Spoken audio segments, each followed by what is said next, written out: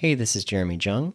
In this episode of Software Sessions, I'm talking to Kyle Drake, the creator of NeoCities, about the challenges of building a content delivery network and being an independent hosting provider for personal sites all around the world.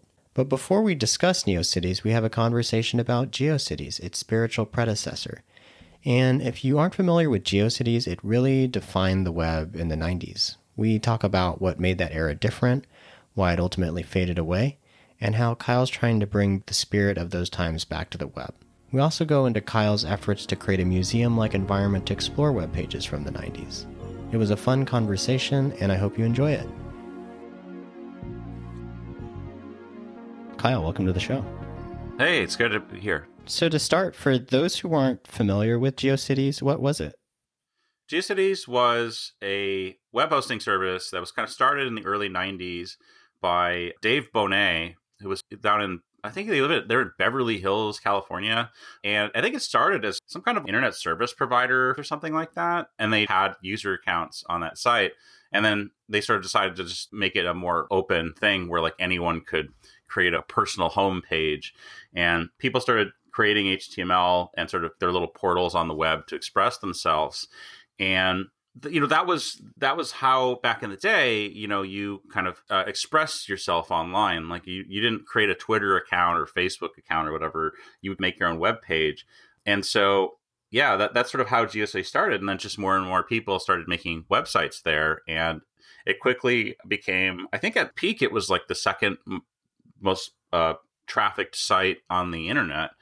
And this was kind of in like the mid to late 90s. And then at sort of at the top of the .com bubble, they sold it to Yahoo for like $1 billion or something like that, and became part of the sort of Yahoo franchise, which was gutted by corporate raiders and no longer exists. And most people I've talked to that know what GeoCities is had a page on GeoCities. They either don't know what it is because at this point there's just people that are young enough that they've never seen it before in their like sort of usage of the internet, or it's people that are like, oh, hey, did you find my site? Mm-hmm. It's just like they just think that out of the 8 million sites or whatever that are in the collection, that, oh yeah, I found your site. I know exactly. I know all your secrets. Yeah. About Final Fantasy VII cheat codes. Yeah, whatever, yeah. So that was sort of the original social component of the web was GeoCities. The social component of the web before that, like back in its sort of research days, was, like college universities, like the only people that could actually afford to connect to the internet were college universities, basically.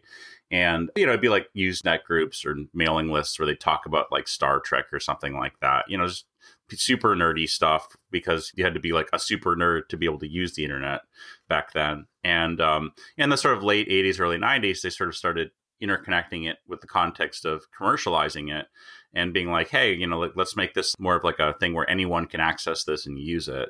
And so you're saying like it was really this community or this site where people could go and build their own web page, kind of express themselves. And was that just with static HTML and CSS?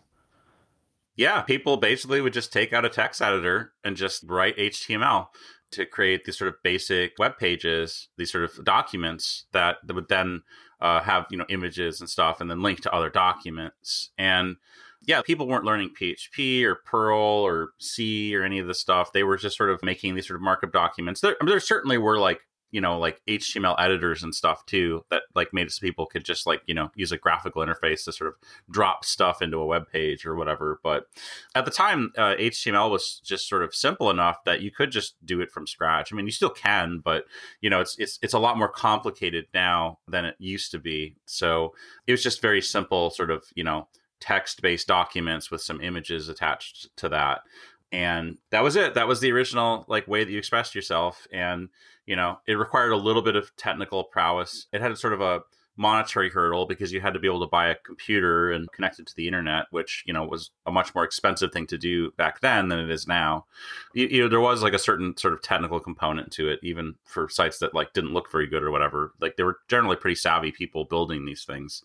And I guess now the bar's just been lowered so that anyone can participate, which isn't necessarily a bad thing. But I don't know. People that are like more thoughtful tend to be better contributors, I guess is what I'll say about that. Yeah. And, if you look at it from a technical perspective, I mean, now we sort of have the same technology that we had back then in terms of HTML, CSS, JavaScript, the ability to upload our page to a site. And in some ways, like you were saying, it's actually gotten easier, right? Because you don't need as much expertise. But sorry, you're gonna. Oh, yeah, well, I was going to say, actually, CSS wasn't around at the time Okay. for most of these sites. So it did exist, but the problem was that there was 3 different browsers, and they had a completely different interpretation of what CSS was. This was way before everybody got things standardized, so that a website worked in the same browsers. I think Netscape 4 and like Internet Explorer 5 had CSS support even, but I actually tried to use it recently because I was working on a gallery of GeoCity sites, and I was trying to figure out if I could use CSS for like a modern sort of table style display of like pages. But you'd use it, and it would work in Netscape 4, and then it would do something completely different in Internet Explorer 5. And so like this was the problem with CSS back then. So no one used it for anything because it was just not standardized at all. So you couldn't get it to work. So, yeah. So I guess I had kind of forgotten about that, how we have different browsers now, but back then they were like really, really different, like in terms of rendering. Yeah, they were different beasts, and they had different agendas. When Microsoft came into the space with Internet Explorer, their objective was to create their own standard or their own interpretation of the standards so that developers would have to buy their development software because, it wouldn't work on anything else.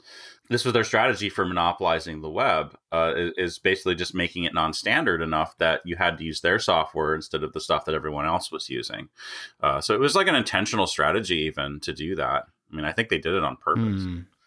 And so what do you think makes the current internet different? Because people are still able to make the same kind of sites that they made back then. What's stopping people from doing that now? I think what the modern web has revealed is that when you make something simpler to use, people don't really care about the autonomy of homesteading. Like the sort of independence of homesteading, they just don't really care that much about it because fundamentally what they were just trying to do, most of them, was just like post pictures of, their kids eating ice cream and stuff. And, that's, just sort of share with like a small group of their friends, or in Twitter's context, sort of blast out, globally to like people that are your sort of your followers or whatever. A lot of the reason why the original web kind of failed to a certain extent, in terms of like, why doesn't everyone just make a sort of a website now instead of using Facebook and Twitter? Well, I mean, people do, but it tends to be more of like a resume kind of thing, or more like here's my like page on the web that links to these other sort of social media things. One of the really big flaws with the original web was that, it was pretty hard to sort of cross communicate with people that were following you and interested in what you were doing.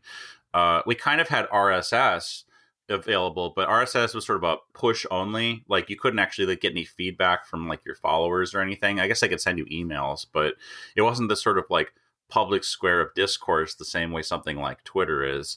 And if you're a journalist and you're trying to do a bunch of like research and stuff and trying to communicate with people, it's more useful for them to sort of have something like Twitter where it's more, interconnected. In terms of like, you post stuff, people immediately can see that stuff and they can reply to it and sort of comment on it and add more information. That sort of was lacking in the original web because back then it was like you'd make a web page, but you didn't really know who was actually going to your web page. It was very sort of invisible, right? There was hit counters, right? Remember the hit counters? Yeah. Sometimes the hit counters, they're all broken now because they were all like CGI bin C programs, like people would embed into their page, and so like they don't work. All of them are dead. But then the ones that aren't dead are the ones where it's like a fake hit counter. It's like you look at it and it shows like, oh, this site's got 8 million views, and it like shows the view counter slowly turning numbers or whatever, slowly going up. Or there's the ones where it's just a joke and it's just like constantly like rolling all of the numbers as if like you're getting like trillions of hits or whatever. But yeah, like you never really had a perspective on like what sites were popular and what sites weren't. One of the unfortunate things about the original GeoCities pages is because all of the hit trackers are gone, and deleted, we have no information on like which sites were more popular than other sites. And so, even that basic metric of just how many people are going to a site is no longer available, unfortunately. So you kind of just have to guess whether a site was popular or not. But yeah, most of these sites, you'd make an update to them, you'd get maybe 200 people would ever go to the site, or less than 1,000, and you'd make little updates here and there. But, without that sort of feedback mechanism of like more people coming to the site and getting more feedback and stuff, it wasn't something that was like a big motivator for people as like a long-term project, because it wasn't really giving you sort of that feedback required to actually, update your site and be like, oh yeah, people like this and they think it's interesting.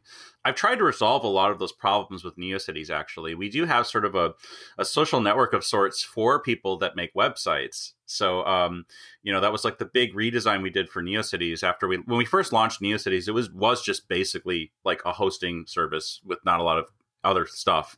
And then we added sort of a social networking component to that, where it was sort of like you can make page updates and then like have comments with people about stuff on the page. And we ended up implementing that on the NeoCity side of things and not in a way that they could embed on their websites.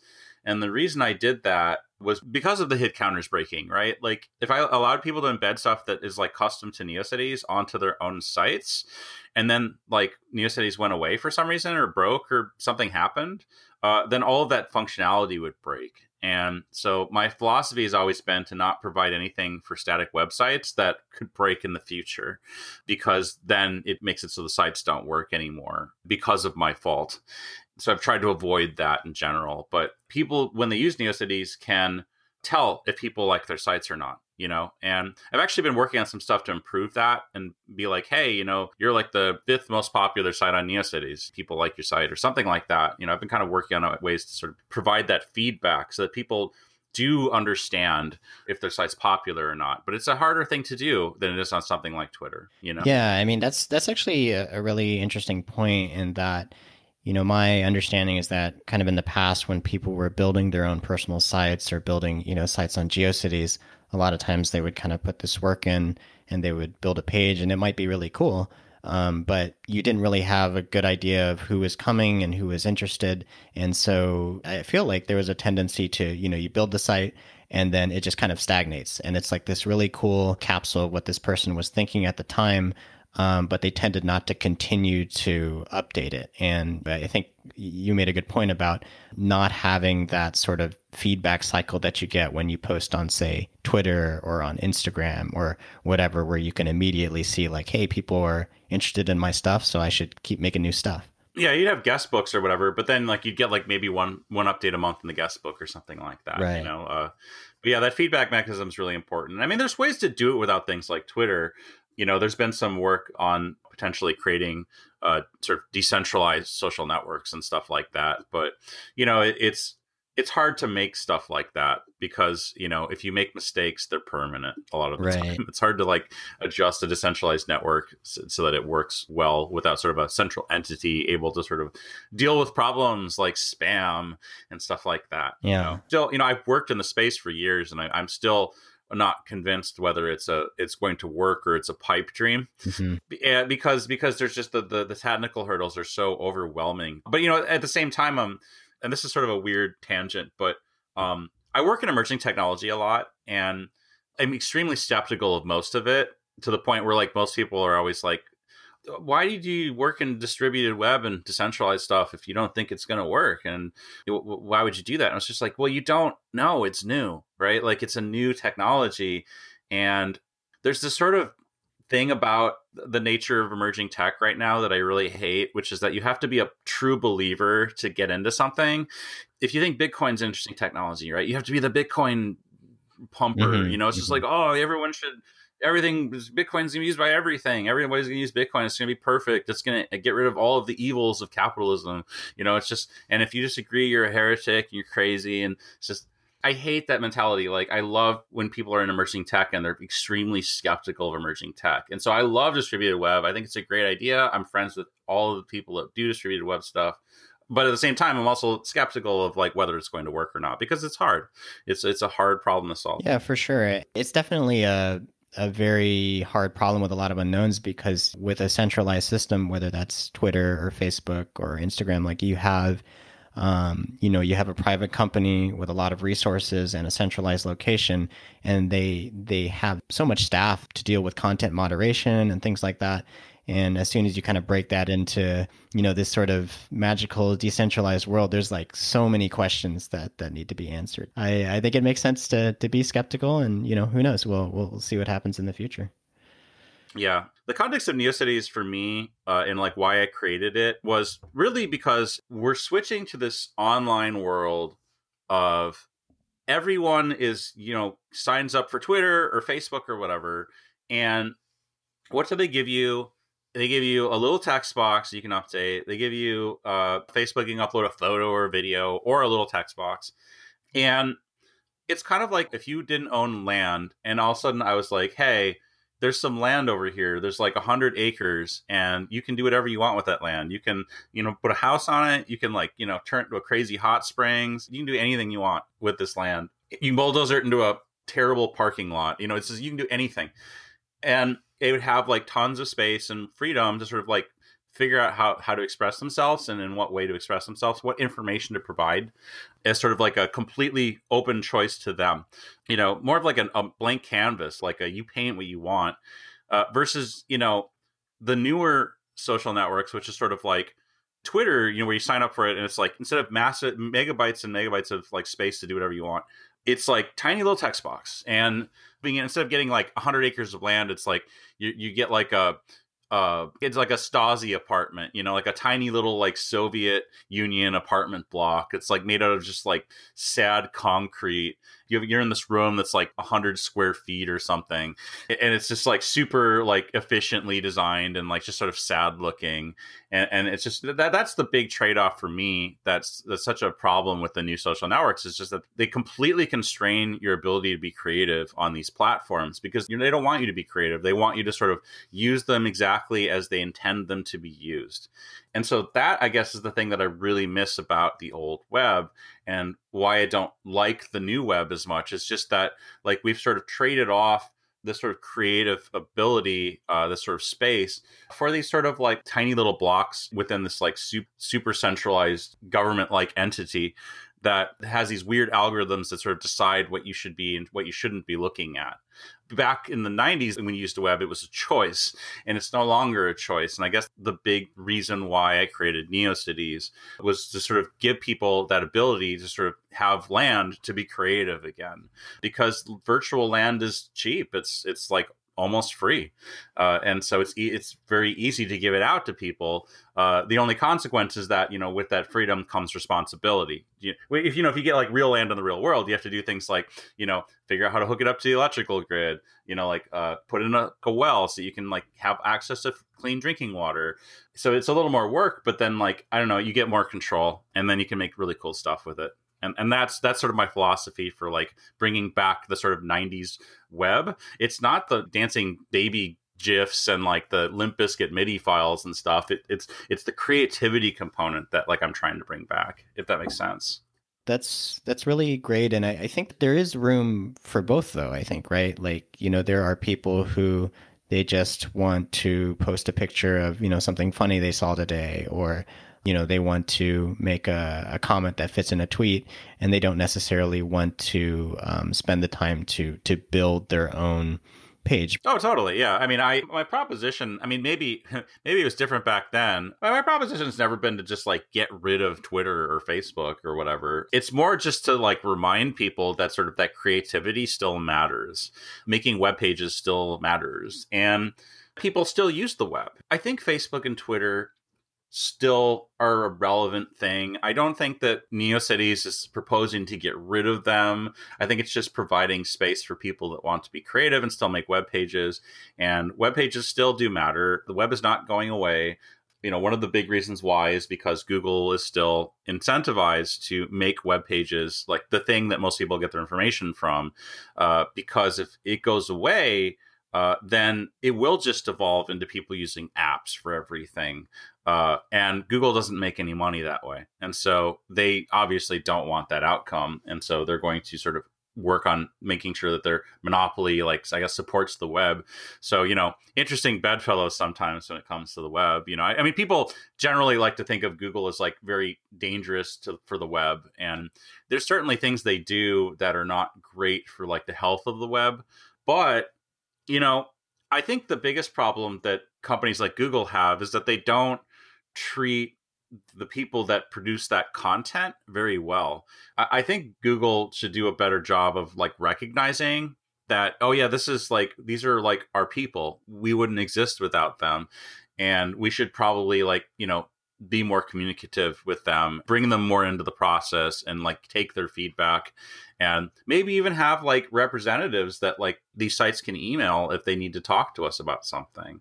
I don't think they have that mindset yet. And there's a lot of problems we have where like we can't get things done because Google decided, we're just going to arbitrarily change something and we're not going to have any feedback. You can't talk to us about it or anything. It's been a big problem for actually me at NeoCities. I have a lot of problems with Google specifically where like I can't even like find a person to email except for like friends that I know that work at the company, which, is right. kind of weird. I don't like doing that, but I'd love it if they had like an account representative. So I could just at least email somebody over there and be like, hey, this is like really bad for websites. You need to stop doing this or something.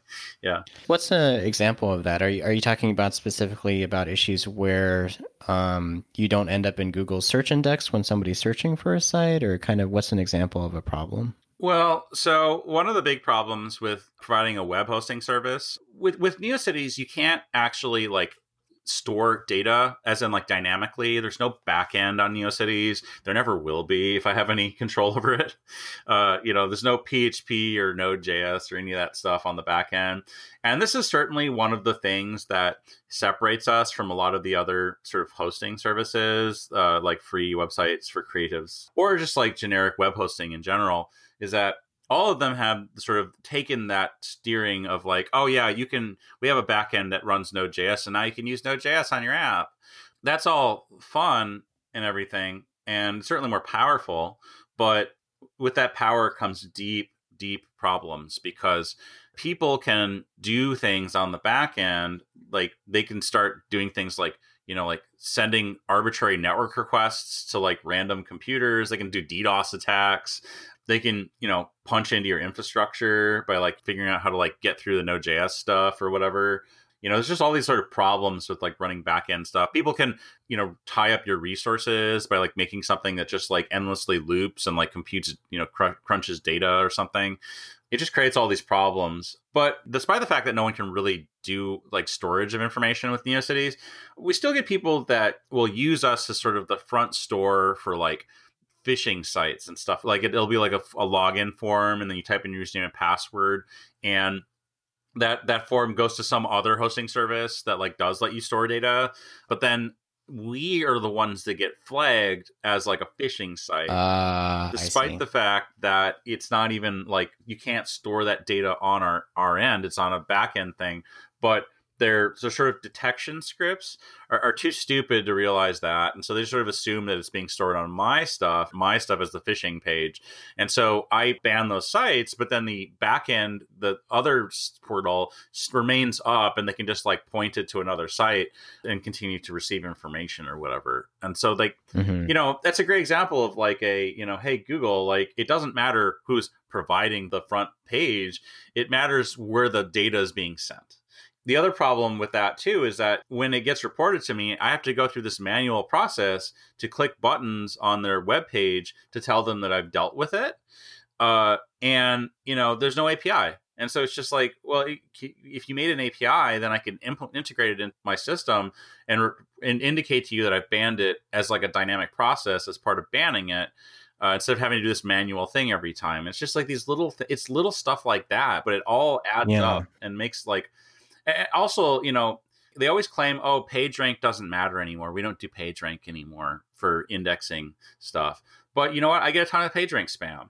So I guess someone didn't get the memo that they don't do PageRank anymore. But again, it's like, if I could report PageRank spam to Google, then they would stop doing it because they would know that if they posted it to NeoCities, then it would get flagged as PageRank spam within Google, and then would no longer be an incentive to do that. If Google provided the interfaces to actually do this stuff correctly, like we could eliminate phishing and spam from most web hosting services. Like we could like almost get rid of phishing attacks completely. Like, but they just won't give me the tooling to be able to do it, and there's no one to contact. And when you try to talk to anyone that knows, they're just like, "Oh, it's a secret department. We can't talk about it," and you can't know anything. When you mentioned PageRank spam, is that people creating sites on NeoCities and linking back to some other site they want to drive people to, or what is that exactly? Yeah, it tends to be these like really basic looking. I can visually identify them almost immediately. Which, by the way, hint, I might be doing some machine learning stuff related to this in the near future, because you can classify spam and phishing attacks compared to the sites that aren't spam and phishing attacks. And I've actually done some testing on this already with just image classifiers, not like text classifiers, but image classifiers, and they are almost 100% accurate. Without me doing any tuning or tweaking of any kind, which is kind of interesting. That's coming later. That's an ongoing project. But it's funny, actually. It's a lot of like links to like weird factories in China that make like really, really specialized components. So like, I think one of them was like an ad for like a menthol. That's it. Menthol. It was like a menthol factory. They just make like big hunks of menthol crystals and then like sell them to like cough drop companies or something like that. And and it's just an ad for that. You just see these spam sites and I just sort of ban them. But yeah, it's always just like a bad description of the company and then like a link to like their actual domain name of that company or whatever. And so the spam has been annoying. It's just kind of something would rather not do. But the really existential problem at NeoCities has always been phishing sites. Phishing sites are really, really, really bad. They're not treated well by hosting providers. One of the biggest problems we had at NeoCities early on was if we got any phishing sites on NeoCities, they would assume that we were running a hacked WordPress blog and they would just turn off the server. And so like, yeah, one of the first things I recognized really early on was, oh yeah, this is like, the actual front store, the thing that like serves NeoCities and the servers that actually store that data should be very different providers. And so actually, I haven't done like a write-up of the infrastructure of NeoCities ever. So I guess this is like the first time I'm describing it publicly, but the servers that run the sort of web application and the like site storage and like the database and all of that sort of core infrastructure stuff, that is all on a completely different provider than the CDN that actually sends web data to the end users.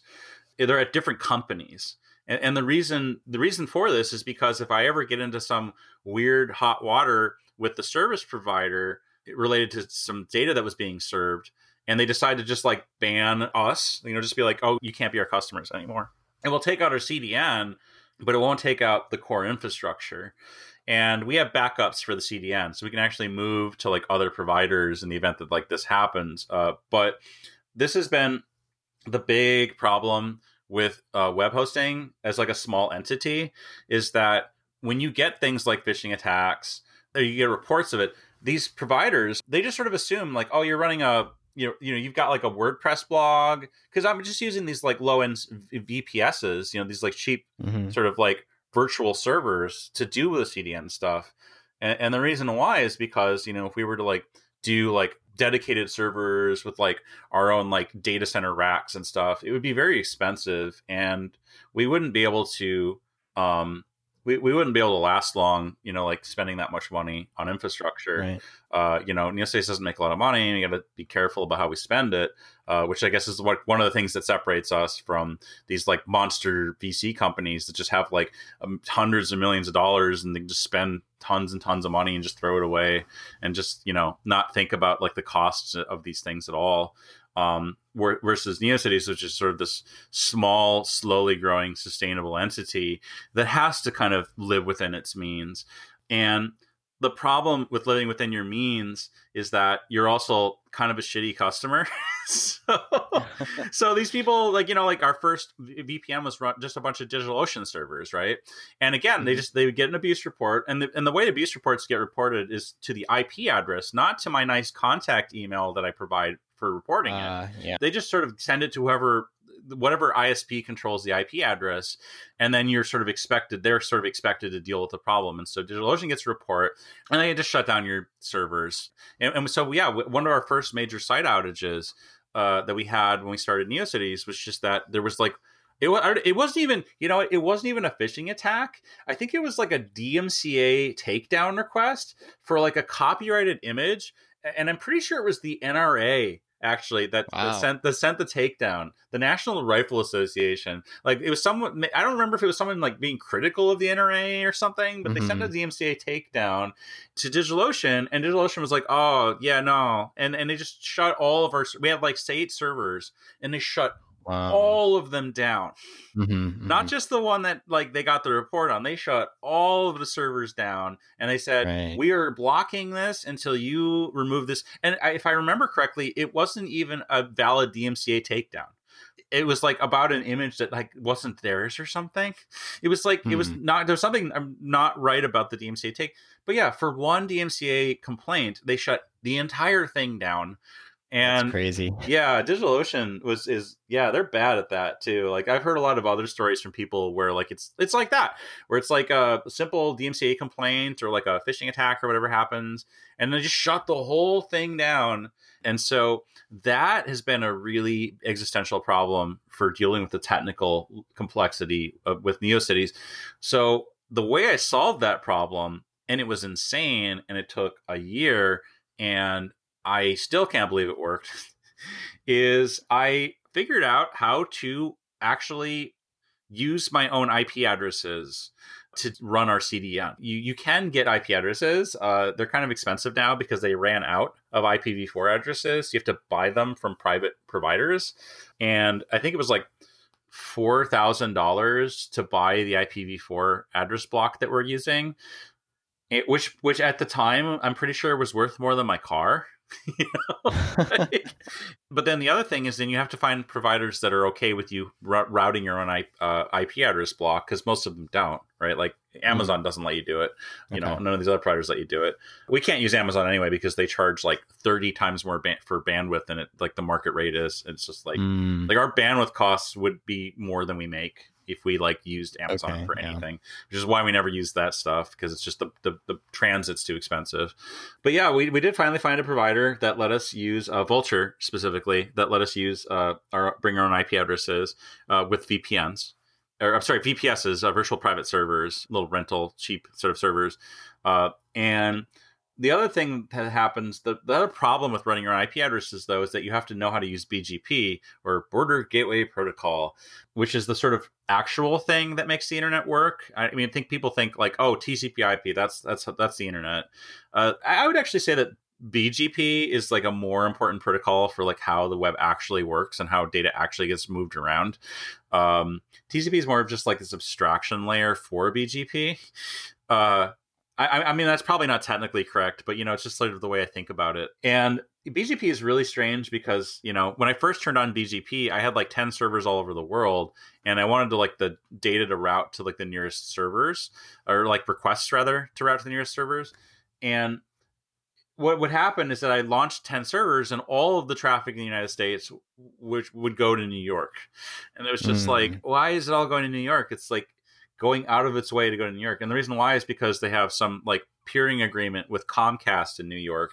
And so Comcast looks at that traffic, that BGP interconnection stuff, and it's just like, oh, we have a transit deal with them in New York, so just route it all there.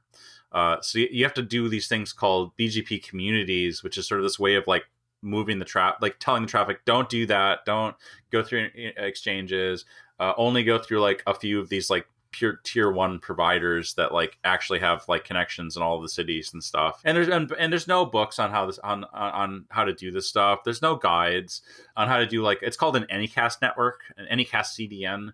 The only information you ever get when you Google like, BGP Anycast is basically you get like promotional blog posts from Cloudflare saying that they have the best one and that it's complicated. No one else can ever do it as well as we do it and blah, blah, blah.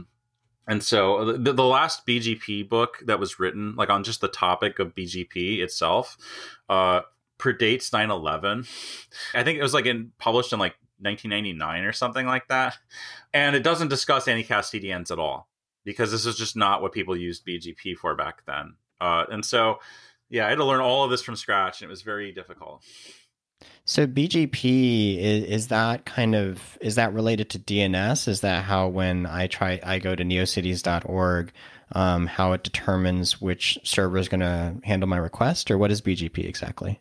BGP is it's hard to describe BGP, and I've still, after using it for years, still don't really understand sort of the premise of it and how I just don't understand how it works completely. But it's like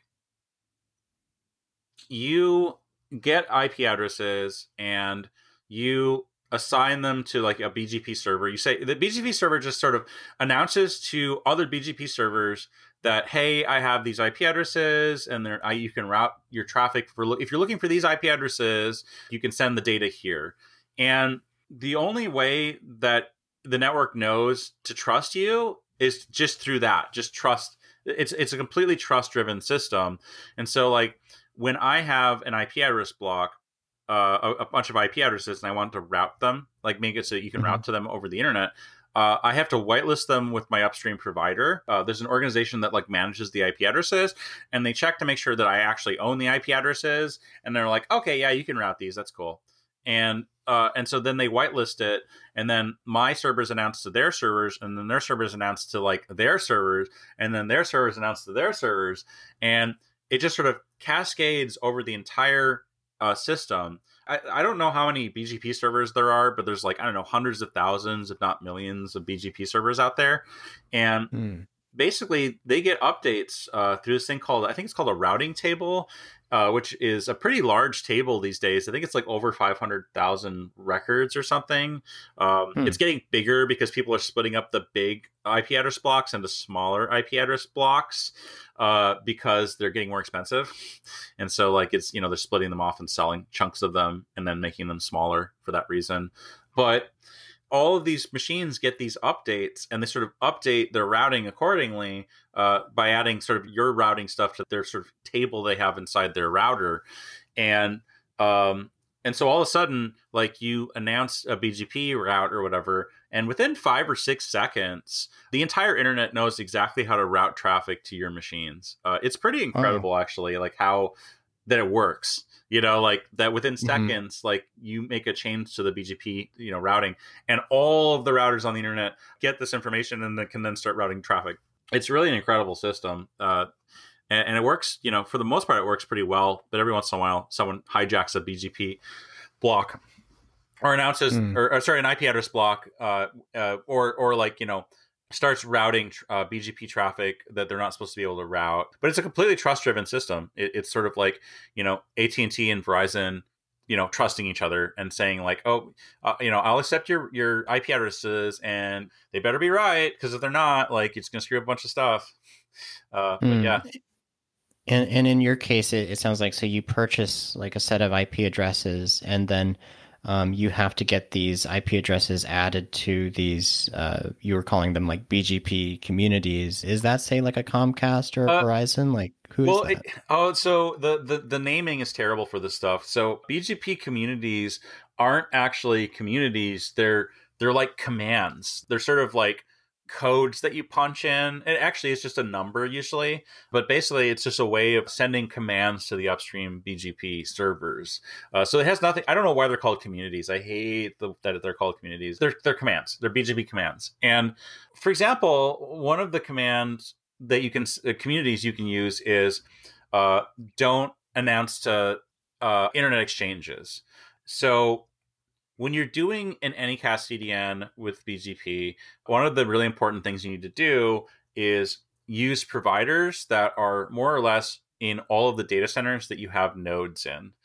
They're called POPs, points of presence. And so you want a transit provider in all of those data centers that is like the same one. So, for example, our two big providers are NTT, which is Nippon Telephone and Telegraph. They're actually one of the bigger transit providers in the world.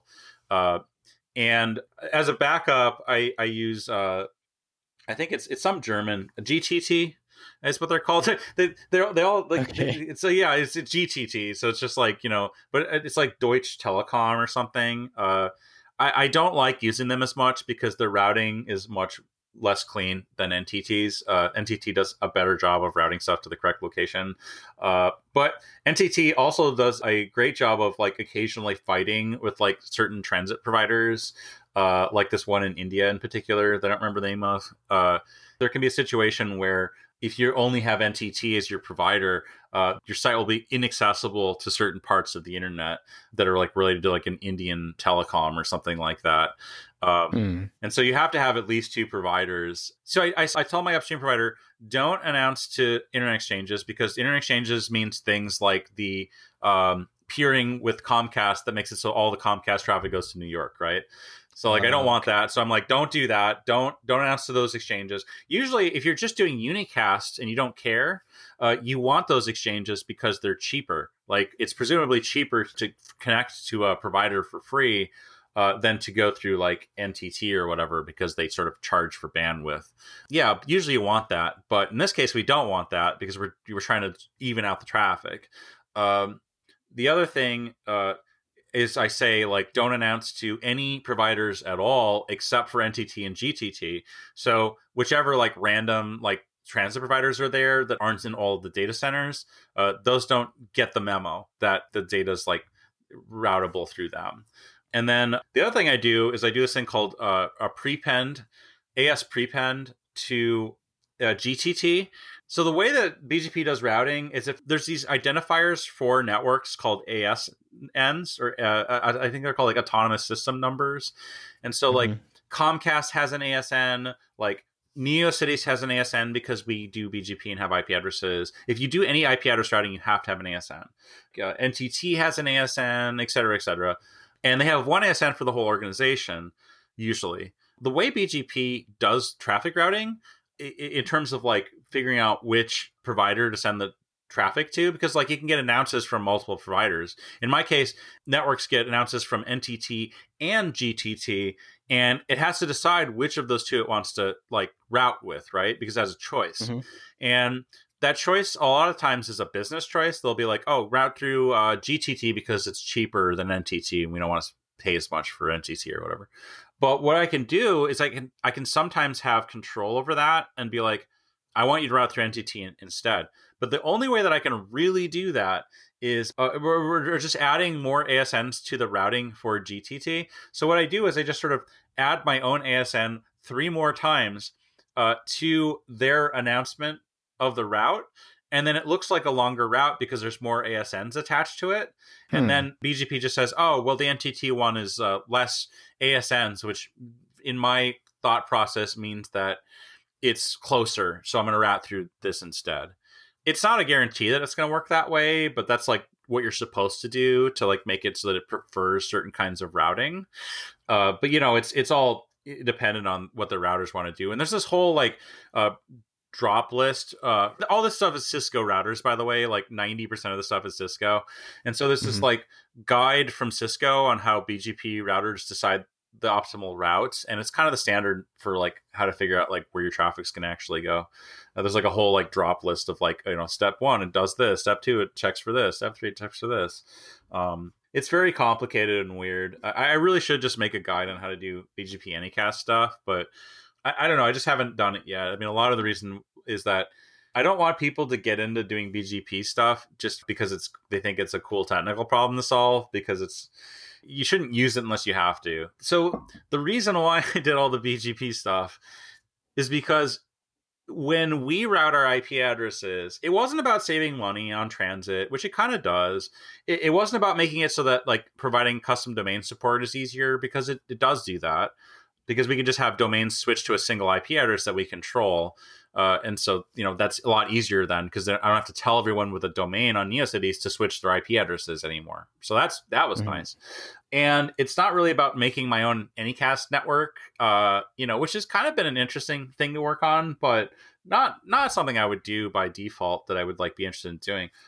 The reason why we did it fundamentally is so that when we get a few phishing complaints, or if we get DMCA complaints, or if we get malware complaints, or if we get any kind of complaints, they get sent to my email because I control the IP address.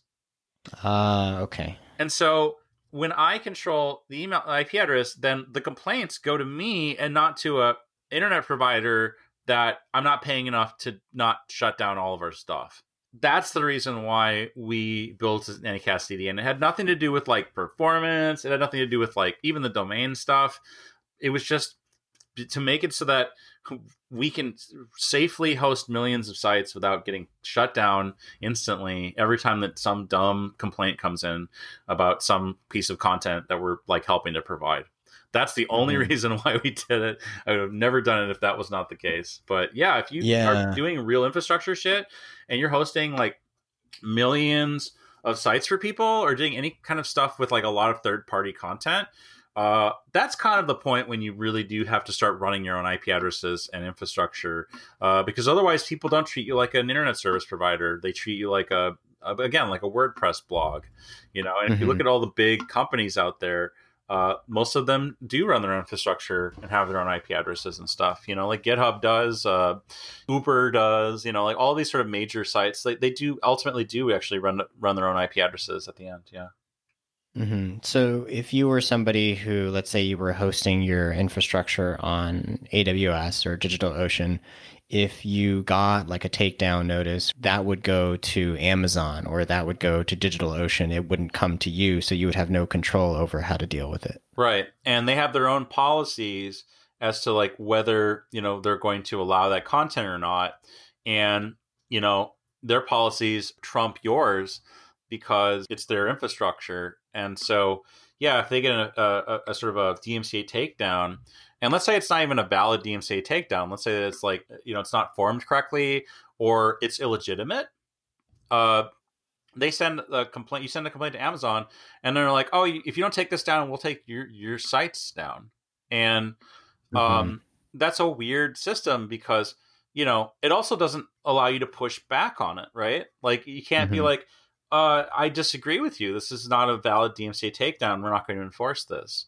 This, or it's you're just trying to silence someone that's critical of your business, and we're not going to do that. We've had that before, where people come in and they're they file complaints that are just DMCA takedowns, or the slander.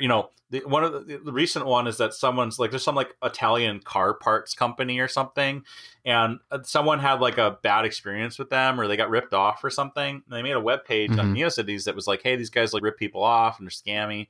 And this company's been losing their minds. They keep sending me emails. They're you got to take this down immediately. The Italian police told me to email you and stuff. And it's just the Italian police are, and I'm just well, that's not, well, first of all, we're not an Italian company, so that doesn't mean anything to me. Secondly, this isn't a legal request. But again, it's just when you don't have control over that, it goes to the DigitalOcean or abuse staff or whatever, and then they're just sort of whatever they decide ends up being what you have to do, because otherwise they're going to shut all of your shit down. And that was a really bad position to be in. I like to be able to actually control that stuff. Legally, you're in the clear for hosting almost anything. I mean, when you host content, the way the law works is that I'm not liable for third-party content. So if someone posts something, even if it's illegal, I'm not liable for that content necessarily. The person that posted that content holds the liability. So if someone writes a complaint about a company or whatever, or, is critical of somebody, or, even if it's a death threat against somebody or something, I'm not liable for that. I'm not the one that goes to jail for that. Verizon executives don't go to jail if someone uses the Verizon cell phone to help commit a robbery or something, right? It's sort of that argument. And actually, it's been some talk recently of revisiting that law and removing some of that like liability protection, which I'm very concerned about, because if they make it legally liable for the providers to host content, that's a real big problem for companies like NeoCities, because we don't really have the resources to sort of pre-screen all of that content and make these sort of arbitrary decisions based on the legal side of it. Right. And I do have some concern about that proposal. I think people are kind of like, oh yeah, let's stop Yahoo from like, being a platform for hate or whatever. And yeah, I feel you on that, but you have to understand that like, these kind of laws benefit companies like YouTube or Google because they have the means to deal with them. And we don't, it would be very devastating to the future of NeoCities if we could be like arrested for stuff that other people post to NeoCities, like that would be bad. Yeah. That would be the kind of thing that would make me think about not running NeoCities anymore, Right. I do want to go back to, you were talking about how you got your own IP addresses and you were hosted on Vultr, right? Yeah. And I think that's kind of interesting because, when I heard that you had built out your own CDN, I was under the assumption that like, oh, does that mean that they're racking servers at data centers around the world? No. And it sounds like, so you can actually use a VPS provider and then provide your own IPs and then make that sort of connection between your own IPs and these providers like you were mentioning, NTT and GTT. Yeah. And that way, like a takedown request, it doesn't go to Vultr, it just goes straight to you. Do you want to guess how much I'm running, how much it costs to run our Anycast CDN right now? Take a guess. Oh man. How about $5,000 a month? No. It's $130 a month. $130 a month? Yeah. For 100 million views a month, it's about $130. And we're like, that's under our capacity. Like, I think we could like push twice as much transit before we'd have to like spend more. Yeah.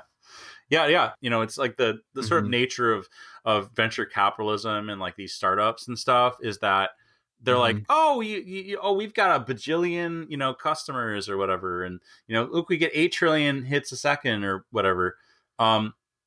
It's the Wizard of Oz wizard, like he's like behind his curtain, pulling the buttons and pushing things and there's like steam coming out of it or whatever. The actual like story behind most of these startups, when they're not trying to just sort of sell numbers because they don't make any money, and so the only way they can like get more money is to sell numbers to investors. The sort of reality of these service providers is pretty underwhelming, because if you actually like do research and you like implement it correctly, pushing 30 terabytes of traffic a month, it only costs like a couple $100.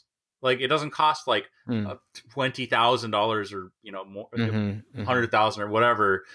You can certainly make it. If you make the wrong choices and you go with overpriced transit providers, you can spend that much money. In fact, GitHub recently, I think, switched to like using Fastly as their CDN, and I think Fastly. It's a similar vibe to like Cloudflare or whatever. It's just like a CDN provider, Anycast network or blah blah. And all tons of respect to the Fastly team and everything. Like I actually know a lot of people that work at Fastly and like they're good friends and whatever. But yeah, we could never use Fastly because they charge like it's like 9 to 20 cents per gigabyte or something like that. And I think if you ran the numbers, we push about, 20 or 30 terabytes a month on average. Yeah, that's it. Just 20 or 30 terabytes. I mean, I don't know if that's a big or a small number. Right? It's what we do. Yeah. And if I did that on Amazon or like Fastly or any of these other providers, like I don't remember what the numbers are. It'd be like $5,000 a month or something instead of $200 for a transit bill. Yeah. And it's just when you run, when you run a business like that, you don't make a lot of money. That's like how you fail, and but yeah, like I think the actual market rate, I think, so we get, when you use a VPS with Vultr, I think they give you like, I use like the $10 a month ones for the VPSs. Like it's I think it's like that. I think it only has one CPU on each of the servers. The thing is, it runs Nginx, and so Nginx is this like ultra efficient like HTTP server, and then there's like some code that I've written. Our Nginx file is ridiculously complex, but it's basically just like, you know, running the CDN for us, and it uses almost no CPU, and it, you know, basically just pushes out transit, pushes out web pages, and, you know, it's just a big IO machine, input output.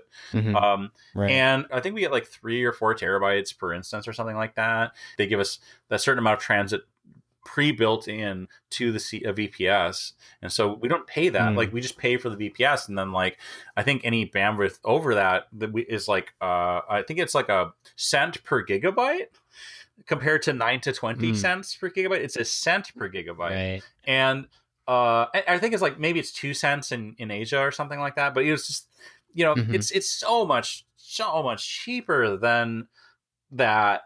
If you actually rack servers into data centers and you get IP transit from like NTT directly or whatever, they charge you a lot up front, because it's like they don't charge you based on bandwidth. They just give you a hookup, like a pipe. You know, they're just like, here's a 10 gigabit connection to the internet, and we'll charge you $2,000 a month for it or whatever, right? But if you look at the rates for that, that transit's like it's not even 1 cent per gigabyte. It's like 0.001% per gigabyte. It's like a tenth of a penny per gigabyte or something like that. So that bulk gets way cheaper than that even. And so like a cent per gigabyte, that's like not even the market rate for this stuff right now. You know, like it's cheap. And it's one of the brilliant business strategies of companies like Amazon with Amazon Web Services and like Google Cloud and all this other nonsense, is that they've somehow snookered, like deceived everyone in the space into thinking that 9 to 20 cents per gigabyte is the correct price to pay for transit. And it's the con of the century. It's really amazing to me. But it's also their business strategy, right? Like their business, you know, how much does it cost to put stuff into Amazon? $0. They charge nothing to move it into their system, but then they make it extremely expensive to get the data out. And it's no surprise to me that the first service that Amazon Web Services provided was S3, which is just like the way to store massive amounts of data or whatever, and then make it so that all of the other stuff has to be in the same data center in order to get reasonable speed access to that, and then charge an enormous amount of money to bring it out. And I just see these companies make this mistake over and over and over again. Like we even have some, you know, just like, you know, like web hosting companies and like, you know, a lot of the VC backed ones, you know, even some web hosting, I guess, sort of like, you know, creative web hosting providers, like alternatives to NeoCities. There are a few. Yeah, they all, when I look at their network and I like, you know, trace route their servers, they're all using Amazon Web Services and they're all using Google Cloud. And their bandwidth bills must be just absolutely astronomical. And it just drives me crazy, because it's like they're pretty much just making an unsustainable like infrastructure for when they realize the, you know, sad but also correct truth that there's just not a lot of money in this stuff. There's been this weird thing recently where there actually has been venture capitalists getting interested in sort of like NeoCities like web hosting recently, which is really weird to me. Yeah, and they've invested in certain like static web hosting providers. I'd rather not name names, but I've had a few investors come to me now and be like, hey, do you want to take investment for NeoCities? And like, you know, and like real numbers, like millions of dollars. I'm sure that I could have said yes to some of these agreements, and like, NeoCities hired like a bunch of people. But if, you know, and I thought about it, you know, because I think about any offers I get. But if you look at the offers, you know, none of them are all that great on paper. But also they sort of put your company into this sort of treadmill where it's like, if you don't create 10x growth, that your company fails, right? And so when you get that money, when you raise that kind of money, you're sort of putting yourself on a track, you know, and that track has to have like 10x growth. And if it doesn't have 10x growth, then you'll just explode, and like your company will fail, and you'll have to like shut down all the websites and stuff, right? Or like all the infrastructure. And a lot of people have taken that money in the space, and I don't know how well that's going to go for them, because I love providing creative web hosting for people. I love having a community of people that do awesome stuff.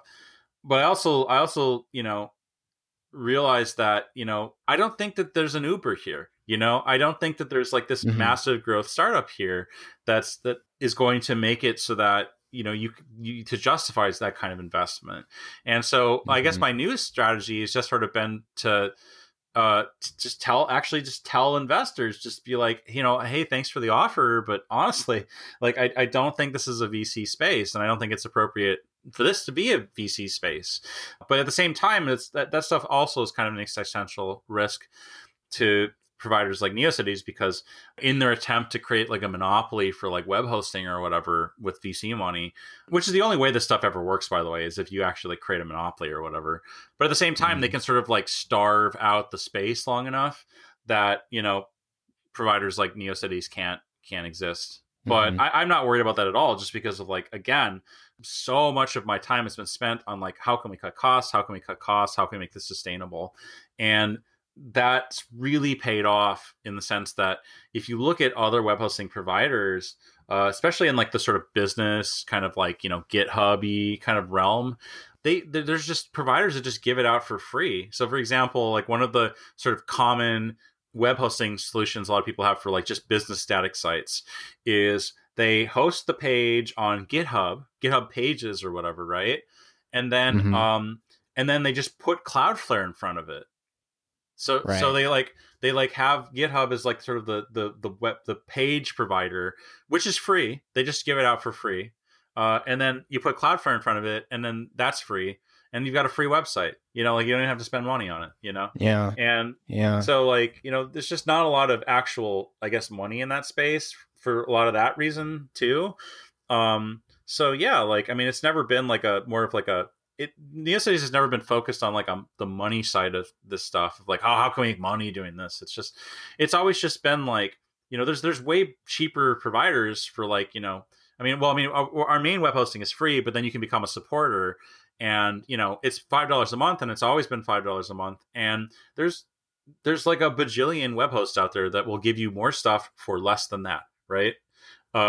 Right. And like I think GoDaddy has a one where it's like you get a PHP and a MySQL database, and SSH access, and it's $1 a month or something like that. Like they don't even make if you look at credit card fees, like it's 30 cents plus 2.9%. So I think it's like they're only getting like 60 cents of that, or 50, right. Like half. They're only getting like half of that $1 a month credit card charge, right?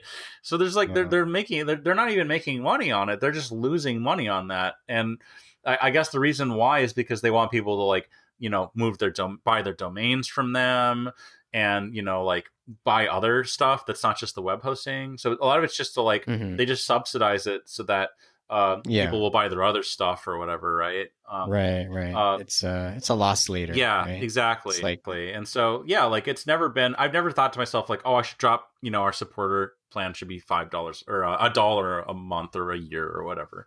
Because like again, it's just there's no reason to go down that treadmill. And we do have enough people that are supporters on Neocities that like sustains the existence of the site.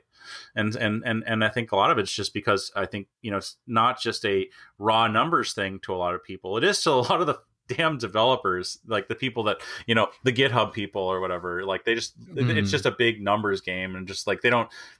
If I can be a little critical, they tend to be very entitled and very like numbers oriented, and very like kind of they have a lot of expectations of getting things for free. And it's been a really big problem in the open source community in general, is that you've got all these people, making six figures at these like fancy internet companies.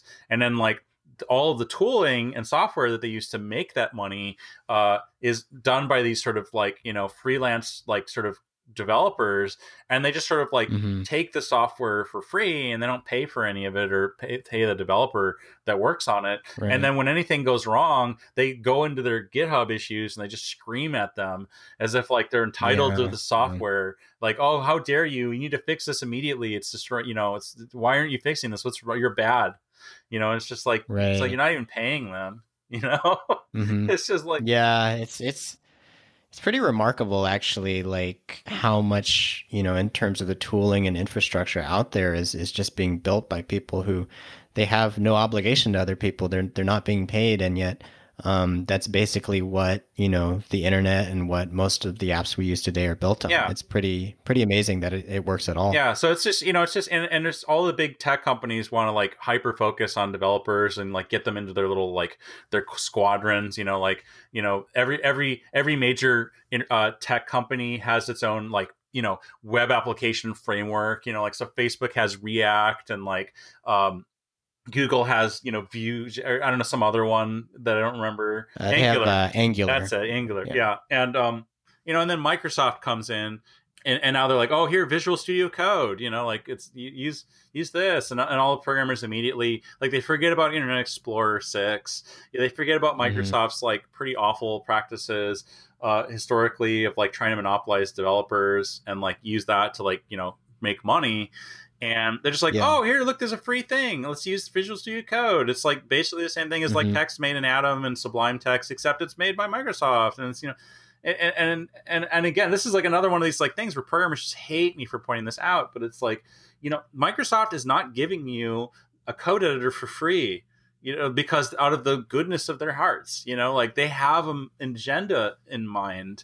They go to their shareholders meetings and they talk about how they're like going to capture development markets and stuff, like you're being led to the slaughter, and so I won't use stuff like Visual Studio Code because again, it's like, I don't know what Microsoft's agenda here is, but it's not to give you a free piece of software out of the goodness of their hearts. Like they have an agenda here. They also acquired GitHub, so again, it's just like that whole developer market. I just don't ever really feel myself ideologically close to that group of people. I think they're kind of like, they're just kind of cold and calculating and just like, and cheap. And then also like, so yeah, like NeoCities as a strategy is always focused on people that want to use websites for creativity, for like, artistic expression, for sort of new ways to like provide content that's interesting. And I'm not looking at this sort of like, how can we acquire developers to NeoCities or whatever, right? I just sort of consider that like its own world, and we focus on the creatives. And I think because we focused on the creatives of the web and not the developers of the web, I think that's been the major reason why NeoCities has been so successful. Yeah. Cool. Is there anything else that you'd like to mention or think we should have talked about? Well, we haven't talked about the GeoCities restoration project I've been doing. Oh, for sure. Yeah. So can you go a little bit into your work on that and sort of why you feel like that's important? Yeah, it's something I've always been interested in. It's just sort of the original GeoCities archive and making it so that people can kind of see the history of the web and be able to sort of like understand it and just kind of surf through it, because there's, there was like 6 or 7 million sites on GeoCities that are gone, but the information they provided was still kind of interesting. Like the web pages are kind of cool looking. They're kind of artistic and creative and weird. Sometimes by accident, they just sort of, goofy, but Right. they were still cool. And I've always like found it really interesting to kind of go through them and look at them and just sort of explore them and see what's there. It's like you're a hiker, right? And you're just sort of hiking through this like weird part of the wood, like mountains that no one's ever been through before, or walking and all of a sudden you discover this just sort of massive set of just crazy ruins. Like they're like, I don't know, like Roman style, like, ruins or something like that, and you just kind of walk through it and you're just like, look at all these, like, there's all this cool stuff. And you're just kind of like walking through and looking at it. And you're like, this is amazing. Like, this was all really, what is this? Right? Like, this is fascinating. Mm-hmm. And that's sort of the vibe I've always gotten when I look at the GeoCities stuff. And so what I said to myself last year was, hey, I want to spend some time restoring it. Like I want to restore it to sort of a surfable condition is what I've been describing it as. Like, so that it's easy to kind of look at a lot of the sites and kind of like go through them. And a lot of this has just been taking stuff I learned from NeoCities, like having a visual gallery of the websites, for example, right? Mm-hmm. And sort of making a visual gallery of the original GeoCities sites too, so that you can, it's like easy to kind of visually look at them before you go there, because being able to see them visually gives you cues as to like, oh, this could be an interesting site. The other really interesting thing that happened as part of this whole process was that there's this amazing developer down in the Bay Area. He goes by Feross on Twitter. And he ported a MIDI synthesizer to web browsers using WebAssembly. And he made it so that he actually made this awesome web portal called bitmidi.com. It's a website where you can actually listen to MIDI files, and there's like millions and millions of MIDI files there. I actually exported all the MIDI files out of GeoCities and gave him a copy of it when I was hanging out with him this summer, just so he could like add it to the database if he wanted to. So now when you go to the GeoCities sites in our archive that we're about to launch, we're going to probably launch it in the next couple of weeks here. It actually plays the MIDI files on the sites again. So when you load like the old GeoCities sites, it will play the music. You have to click on the sites before they'll start playing. Because Google doesn't let sites autoplay anymore. Or like, sorry, Chrome doesn't, because news sites were like starting to autoplay videos and were driving everyone crazy. Right, so they got rid of that. So I haven't quite figured out the best way to do that interface yet, so that people know that they can start playing music or whatever. I might just put I might actually like just inject like a weird audio like looking like thing on the top right or something. I don't know. Figure it out. Yeah. But when it's launched, it'll basically just be a giant museum of all of the GeoCities sites. We're not building this for people that have like old computers running like Netscape 4. This is for new web browsers, so that anyone that has a web browser now can actually load the HTML of these sites that were in the GeoCities archive, that were GeoCities sites before it shut down. And lo and behold, most of these sites still load. They still work, like they still render. That the size of the page might be incorrect or something, right? There might be some like UI like glitch that makes it so it doesn't look as cool as it used to or whatever. But for the most part, all the sites work, and that's something that's I will say is also like a really cool thing about the web, is that it's or about HTML specifically, is that it tends to age really gracefully, right? Like sites that are 30 years old still work in new browsers. And, how many other languages, platforms can you say that about? Like when you make an HTML page, 30 years later, it still loads. It still works. Yeah, and that's pretty incredible. And so that staying power of HTML to me is one of the more interesting things about it. When you make a site on NeoCities, or when you made a site on GeoCities, or when you made the first website ever with Tim Berners-Lee on this like test computer, 30 years from now, every site that's on NeoCities will probably still work in whatever web browser they're using at the time. And that's amazing. Like that's cool.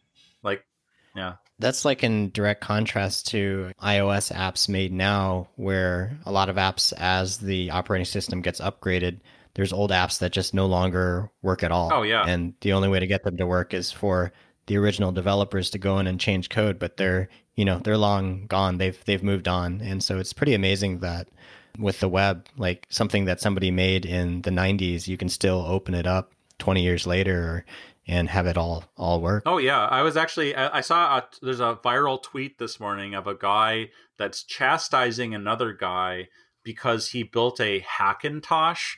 A Hackintosh is like it's a Macintosh. It's a PC, but it's like runs Mac OS. Like there's hacks where you can actually like run Mac OS on a PC instead of like Apple's hardware or whatever.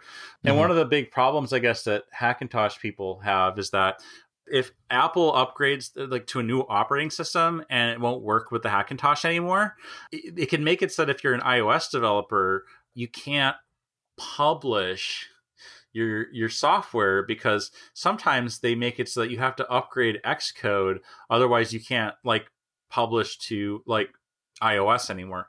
The software in that space is so brittle that it doesn't even last a single development cycle sometimes. Software just tends to erode very quickly, but HTML doesn't. HTML has this sort of magic staying power, and it's my hope that it continues to have that magic staying power well into the future. And I think the way that you improve that is that you make it so it's easier for people to just make static HTML documents and not have to sort of depend on all this sort of back-end goop and very complicated JavaScript stuff even in order for it to work. I wish web browsers people would be a little more focused on like, okay, how can we just make life better for people just making static HTML? But yeah, in terms of the archive stuff, we've launched a new project called Restorative Land, which is just sort of the base plate for a series of archive restoration projects that we're planning to do in 2020. One of them is the restore of the GeoCities archive, which is like the first obvious one to do. There are some GeoCities archives out there, but they haven't been updated in like 10 years. They're kind of falling apart and they've got a lot of problems and they're not very accessible. We're also working on some other web properties that we're going to get restored. AOL had web pages. I don't know how many people know that, I did not. Yeah. AOL users had their own web hosting space too. And the Internet Archive has backed a lot of that up. So a lot of that information is there. A lot of stuff that we're going to build for restoring the GeoCities pages is also stuff that we're going to be able to use on, other properties like AOL, and also Netscape had a web hosting service for a while. There was a bunch of them, and they're all fundamentally the same kind of HTML because they're designed to work for the browsers of their period. And so anything we use to like clean up and fix up GeoCities pages can also be used on these other portals too. And so we're going to just sort of provide all of these as like a weird museum of like historical websites. That's I'm going to be doing a lot of work on that in 2020. So I'm looking forward to that. And there's going to be a lot of interesting new web platforms to surf. So look forward to that. Yeah, I think that's super exciting because, I remember like there were all sorts of different GeoCities pages and sort of being able to curate or create this environment where people can kind of discover, they can look up specific topics or be able to see like what were people thinking in that time. Having a user-friendly way of kind of diving through that sounds super fun. Yeah, exactly. And one of the interesting things about GeoCities, which, at the time, I thought that it was stupid, but the neighborhoods. So like when you had GeoCities sites, they had neighborhoods, which were sort of these like subsections of GeoCities sites that were sort of vaguely related to the content of the sites themselves. So for example, there was Area 51, and Area 51 was like conspiracy stuff, aliens, like any, I don't know, cyberpunk kind of stuff. But then there was like Tokyo, which was like Asian culture stuff, but then also involved a lot of anime and stuff like that. There was, I think it was called Petsburg, which was just like web pages for people's pets. There was West Hollywood, which was the LGBT community of GeoCities. In fact, David Bonet, the founder of GeoCities, was gay. And an interview he did later on, I don't remember who did the interview, but it was very illuminating. He said that one of the big reasons he started GeoCities was because he wanted to create a platform for the LGBT community to be able to express themselves and communicate with each other. And so David was I think internally probably a very strong defender of the sort of LGBT community on GeoCities and in the West Hollywood section, which, could tend to get a little racy, particularly for like the sort of standards of the 90s. There's some stuff on there that's like, pretty adult, not safe for work, even to this day. And there was also because like a lot of these neighborhoods were named after like weird parts of LA I've never been to. One of the neighborhoods is called Rodeo Drive, I think. And now you're from the area, so you might know this, but I thought Rodeo Drive until like 4 months ago was like, I thought it meant like cowboys or like, I don't know, like cattle rustling or something. Cause like but like, and when in fact Rodeo Drive is, I guess, this like really fancy luxury shopping mall district in LA or something. Yeah. It's Rodeo Drive in Beverly Hills. Right. And I had no idea cause I'd never been to Beverly Hills. The fanciest place I ever buy stuff is like REI. you know, like that's my, which can get pretty pricey, yeah, oh to yeah, be fair. yeah. That's my idea of luxury shopping. You know, like I'm not really into like Gucci handbags or whatever. You know, Right. so right, but some smart wool, right? yeah, exactly. Oh, and that's just survival tactics there. Yeah, for sure. Now, I grew up in Minnesota. The first thing they do is teach you how to like not die in cold weather. So yeah, all about, it's a good skill. Yeah. But the cool thing about those neighborhoods is that they've really helped to sort of separate the interests of the sites. It gives you a way to kind of fine tune the sort of stuff that you're looking at, and that's actually been very helpful for trying to provide a visual gallery of these sites, because, you know, with GeoCities, you can be like, yeah, Tokyo's the weird anime section and like Japanese culture and stuff. But then if I ever make a museum for, like, I don't know, let's say Angel Fire, right? Because, like, I mean, are they going to be a site in 10 years? They're Are they still around? They are still around. Yeah, they are still around. Oh, I did not know that. The internet, they have a, I don't know if the Internet Archive's done this yet, but one of the neat things about Angel Fire is that their robots file provides a sitemap for all of the sites on Angel Fire. And so it's actually pretty easy to archive Angel Fire, because they just give you a list of all of the sites on Angel Fire, which is pretty awesome. I actually did that with NeoCities recently. After looking at it, I was just like, oh yeah, I should make a sitemap file. but anyway, but if I ever provided a museum of like of Angel Fire sites, it would just be like 100 million just sites. They're just alphabetized from A to Z with the username, right? Because there's no neighborhoods, it's just usernames. And so like that categorization used to be a lot, you know, more important back in the 90s, like when you had things like Yahoo, which didn't, you know, was a search engine of sorts, but it was sort of like a categorized, curated search engine. So there'd be like subsections of Yahoo that were like, you know, anime, and then the subsection of that would be like Sailor Moon, right? And then there'd be a bunch of Sailor Moon sites. They don't do that anymore, right? And so I don't know how I'm going to arrange like Angel Fire or Netscape sites or whatever, right? Because like, what's the best way to provide that content without having that sort of like way of fine tuning the sort of nature of that content a little bit? I haven't figured it out yet, to be honest with you. Like there might be some programmatic way to be like, oh yeah, like these are the most important, like these are, you know, to like separate out sites based on like, you know, search terms or something like that, right? Like look for the word anime and then be like, oh yeah, if it has anime in it, it's probably an anime site or something, right? But I haven't quite figured out the best way to do that categorization yet. So the GeoCities stuff's kind of easy in that sense, because I kind of got that for free. But when I start looking at these other data sets, it's going to be a challenge to kind of figure out how to like make the surfing of this like an interesting experience. And like that's the problem that like we're going to be running into a lot of once GeoCities is done. Yeah. That sounds like that's going to be an interesting concept to tackle. I mean, if you think about it, that's kind of the same problem that someone like, say, Google or Twitch or whatever, all these kind of groups have, in terms of they have so much content, but they have to have some way of driving people to the content that might be interesting to them. And you're sort of kind of dealing with the same problem, but with even less metadata, right? There's no tags and no topics, things like that. Yeah, there's a certain truth to this too, that a lot of the reason why a lot of these platforms have failed, or a lot of these like mediums have failed, is simply because they didn't do a good job of aggregating this content in a way that was actually useful to people, that was actually interesting. So, for example, one of the things that I did, there was a big terabyte or a dump of like a bunch of MySpace music recently.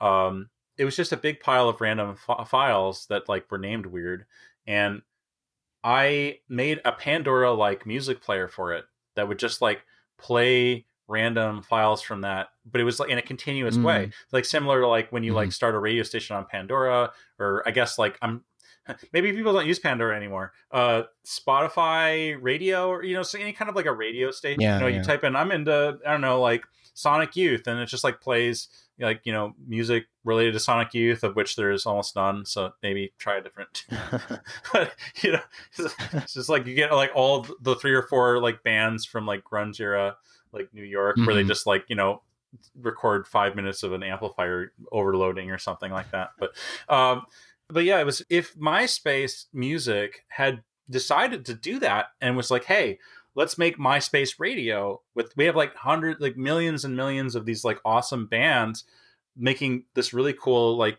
music that's like, independent and no one's ever discovered it before. If they had made like a radio service for that, or some kind of way to get people to kind of start listening to it more actively, then, maybe they wouldn't have like completely failed like they did. Right.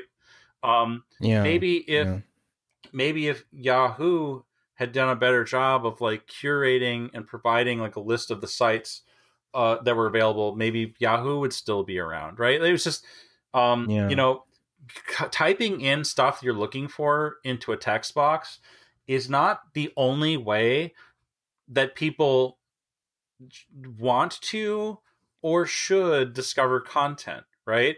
Sometimes they don't know what they're looking for.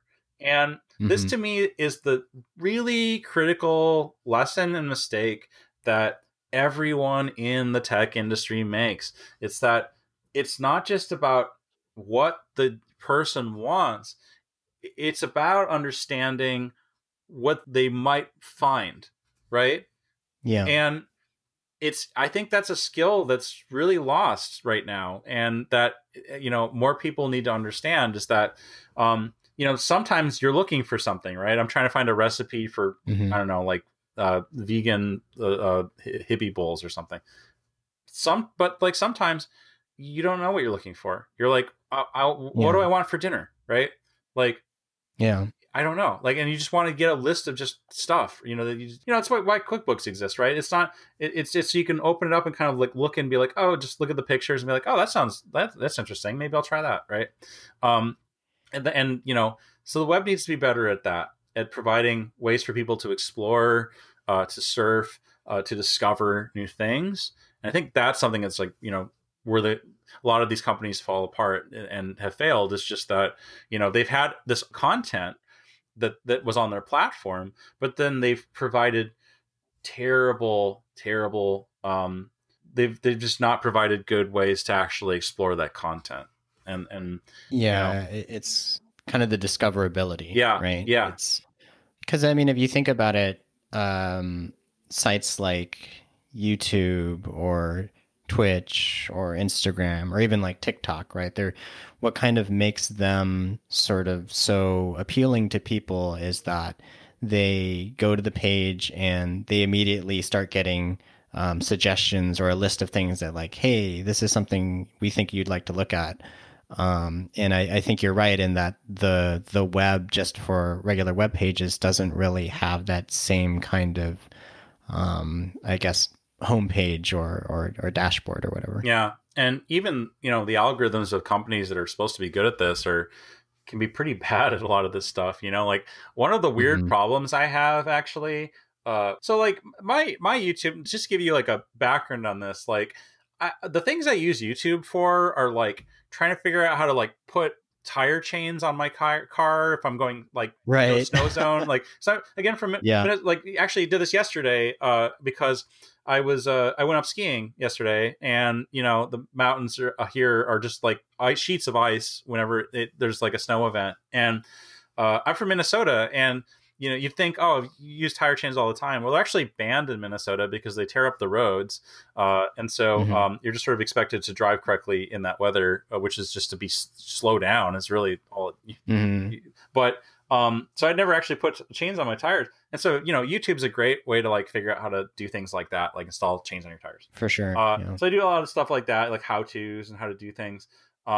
I watch a lot of like weird skiing documentaries sometimes, like, and stuff like that. And, just like stuff like, there's like a lot of these weird Japanese city pop stations, which is just like city pop is like 80s weird, like pop music from Japan. It's really just J-pop that's been like rebranded so that people like don't like are embarrassed to admit that they like listen to J-pop or something like that. But then like, I don't know, YouTube's like suggestions system gets like sick. It's like mine always just it gets sick. It starts to get dark. It starts to recommend like weird, like racist, like alt-right people, and like Oh, and yeah, all this yeah. crazy like global warming is a hoax videos and stuff. And I'm Mm-hmm, just like, mm-hmm. what did I do? I'm not looking at any of this stuff. And why are you Yeah, recommend? yeah, yeah, I'm yeah. watching skiing documentaries and listening to Japanese pop music. Like what is Mm-hmm, mm-hmm. going on? And then I always have to like For nuke my sure. history settings to just like kill the disease so that it stops like recommending all these like Yeah, nasty yeah. videos and stuff. And it's just like, Right. and you know, even with NeoCities with site recommendation stuff, I've never been able to make an algorithm that's any better than just users saying that they like sites. So Mm-hmm. like the best display of NeoCity sites is just the one that has the most followers at this point, because which is Yeah, kind of weird because it like doesn't really, it makes it harder for like new sites to emerge. But I right. haven't found an algorithm that's like actually better at it than just doing that. So it's just Yeah. so yeah, these, you know, just beware when and I hope that's, you know, if anything, like restoring a bunch of cool old sites and making them really visually accessible is the priority of like this project, the restorative land project. But I think, you know, actually restoring the sites is the least interesting thing to me. It's the thing where we're going to learn the least lessons. The thing where we're going to learn the most lessons is in how we discover new ways to provide discovery of content that you're not necessarily looking for. Like that to me is the real interesting thing that's going to come out of this project. And there could be implications for, you know, major, you know, social networks and service providers and, you know, YouTube and stuff like that, because they suck at it, you know, like, yeah. Yeah, it's kind of surprising, but I feel like when you look at things like Reddit, for example, or Hacker News or things like that, it's basically just a leaderboard, Yeah. right? And I love Hacker News, by the way. It's like my favorite site. Yeah, I do as well. And it's so interesting that over, you know, it's been over 20 years and it seems like the best we can get is having people just upvote stuff. And I guess they do have a moderation team, so that's actually pretty important too. Oh, yeah. But it seems like so far that's the best solution we have is humans, you know, doing the moderation and having people just upvote the stuff that they're interested in. Oh, yeah. You know, yeah, at Hacker News specifically, Dan G is the moderator that does a lot of like cleaning up whatever the algorithm doesn't catch, and does a really good job at it, you know, and it's not an algorithm. It's not a secret algorithm. It's like a human being. That's a thoughtful human being that's like actually thinking about what the site should have on it and what it shouldn't have. Yeah, it'll be interesting to see if, you know, when you work with a data set like GeoCities or something like that, can you find a better solution? Is that something that you're going to open up to other people to see if other people can try and tackle it, or what's your approach? All of the code that we're going to write to restore the data or to do anything with it, all of that is going to be open source. Like we are going to publish all of it in our GitHub repository. I just made a restorative land GitHub repo. There's nothing in it yet because I'm just doing it on my personal GitHub right now. But all of the code that we're going to do for that is going to be open source. And so anything that we sort of learn, any kind of interesting ways to like go through that data will be published and freely accessible to anyone that wants to do whatever they want with it. You know, there's no reason to make that closed source. You know, there's just I'd rather have people like help improve the restoration stuff and, you know, work together with people on it than, you know, keep it a secret or anything. So cool. Yeah, that's really exciting. So, you know, to kind of wrap up, where should people look to kind of see when restorative land's going to be, you know, operational and kind of, you know, follow what you're doing and things like that? Well, there's restorativeland.org, which, you know, it in a humorous way is just sort of links to other social networks and stuff. Any kind of updates or anything like that I'll be doing, I'll be putting on that site. Or we also have a Twitter account, Restorative Land, and yeah, when I do releases, announcements and stuff, I'm going to be doing it on that, and hopefully we'll get the first release of the GeoCities gallery out the door soon. That's kind of the last thing I'm working on. I'm just sort of working on cleaning up the interface a little bit before we launch it, but that's the plan. Very cool. And for people who are interested in checking out NeoCities, where should they head? NeoCities.org. Cool. Thanks for agreeing to come on. Oh, yeah. Thank you. You can get show notes and the transcript for this episode at softwaresessions.com. And if you had a GeoCities site, let us know. We'd love to hear about it. Our theme music is by Crystal Cola. We will see you next time.